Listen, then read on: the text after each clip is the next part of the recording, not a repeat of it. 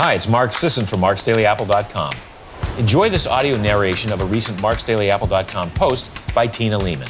Subscribe to this podcast channel so you don't miss anything from the blog, and read my daily posts on living awesome and much more at marksdailyapple.com.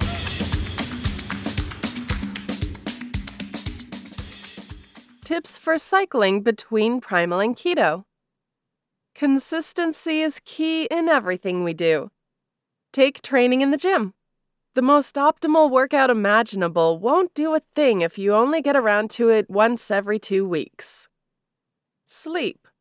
A solid 8 hours of shut-eye every night beats 10 hours one night and 6 the next. Learning a new skill.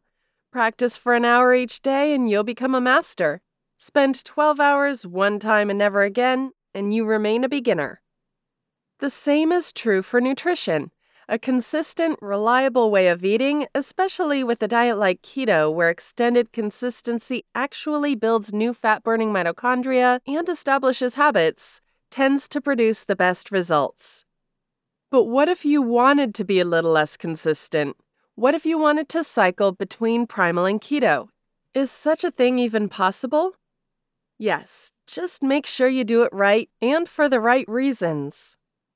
3 things to consider when deciding whether you should even cycle at all. 1. Stick with keto for at least a month before cycling. 4 to 6 weeks is usually a sufficient period of time. Then once your muscles have become better adapted to the burning and utilization of actual fatty acids, not just ketones, you're in a good place to start cycling between Primal and Keto, or drift in and out of ketosis as you like. Premature cycling without a sufficient base of fat adaptation will produce lackluster results across the board. You'll never quite reach fat adaptation, so the carb cravings will persist, your aerobic efficiency will suffer, and your fat-burning machinery won't be complete. If you try to cycle without actually being fully ketogenic, you'll be back at square one. Metabolic limbo is no place to be. 2. Do it for a legit reason. Don't cycle because you're 5 days into keto and feel terrible. Don't cycle because you miss French fries. Don't cycle because you took the stairs instead of the elevator and totally burned like 30 grams of glycogen from each quad. Cycle because you've earned and fine-tuned your fat-burning ability, and now wish to support higher intensity, higher volume physical pursuits. Or because you just feel better with a more relaxed approach to macronutrients. Or because you really, really love purple sweet potatoes. I don't blame you for that one.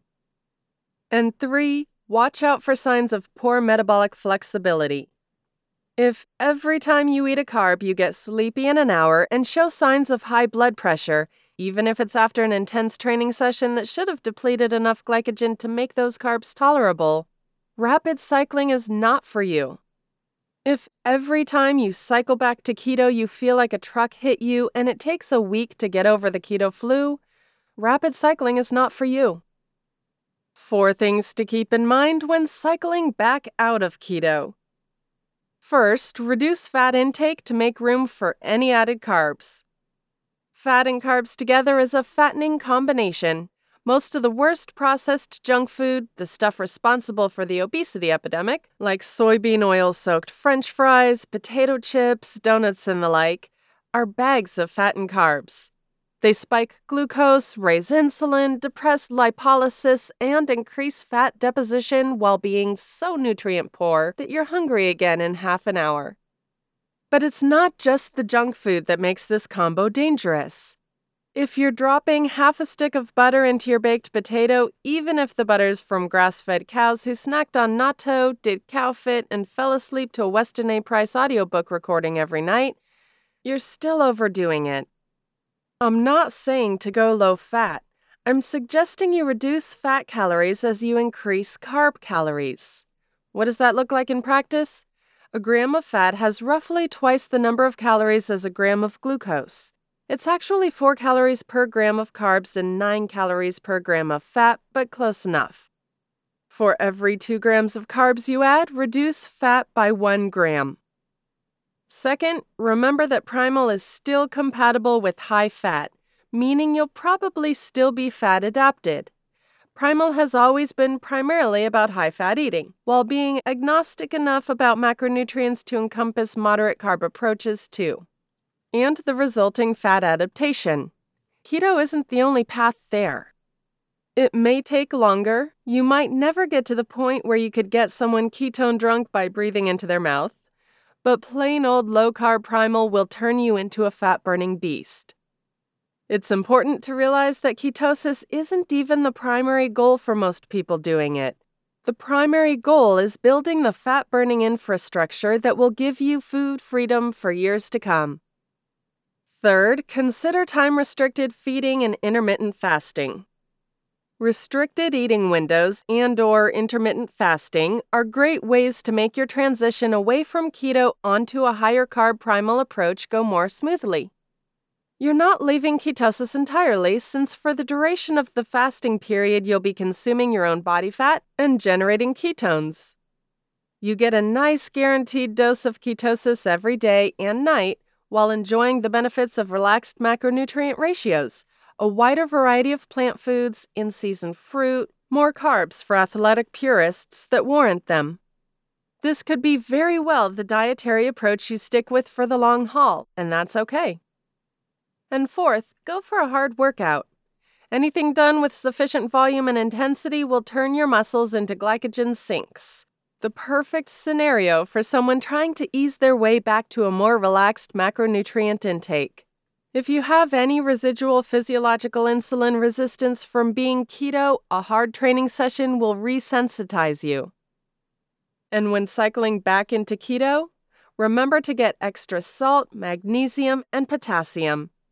Even if you have extensive experience being fat adapted and your mitochondrial infrastructure is set up to utilize fats and ketones, you'll still lose a lot of intracellular water, electrolytes, and plasma volumes switching back to keto. Low insulin has that effect, regardless of prior adaptation. That means eating more sodium, more magnesium, and more potassium. Salt to taste, maybe even a bit more than that. Take a good magnesium supplement and eat potassium-rich foods. An unappreciated and keto-friendly source of potassium is zucchini. Seriously, you probably don't realize it, but a large zucchini has very few digestible carbohydrates and about 1 gram of potassium. Have at 'em. Also, maintain your training. Some people suggest taking it easy during the transition. They say to let your body ease into the change. Hogwash. Consistent exercise is a great way to upregulate fat burning and muscle tissue. In one study, obese people, a population known for impaired fat oxidation, increased their ability to burn fat by a factor of 2.7 through moderate exercise alone. Imagine the effect it'll have on you. The good news is that it gets easier the longer you do this. At this point, 15-ish years into my low-carb, high-fat lifestyle and 3 years into my keto lifestyle, switching between primal and keto is effortless. It just happens. And if I eat some carbs, I'm no worse for wear. Of course, you don't have to cycle between primal and keto. Stick with one or the other, or neither. Whatever works, works. Just be honest with yourself. Thanks for listening today, everyone. Have a wonderful day.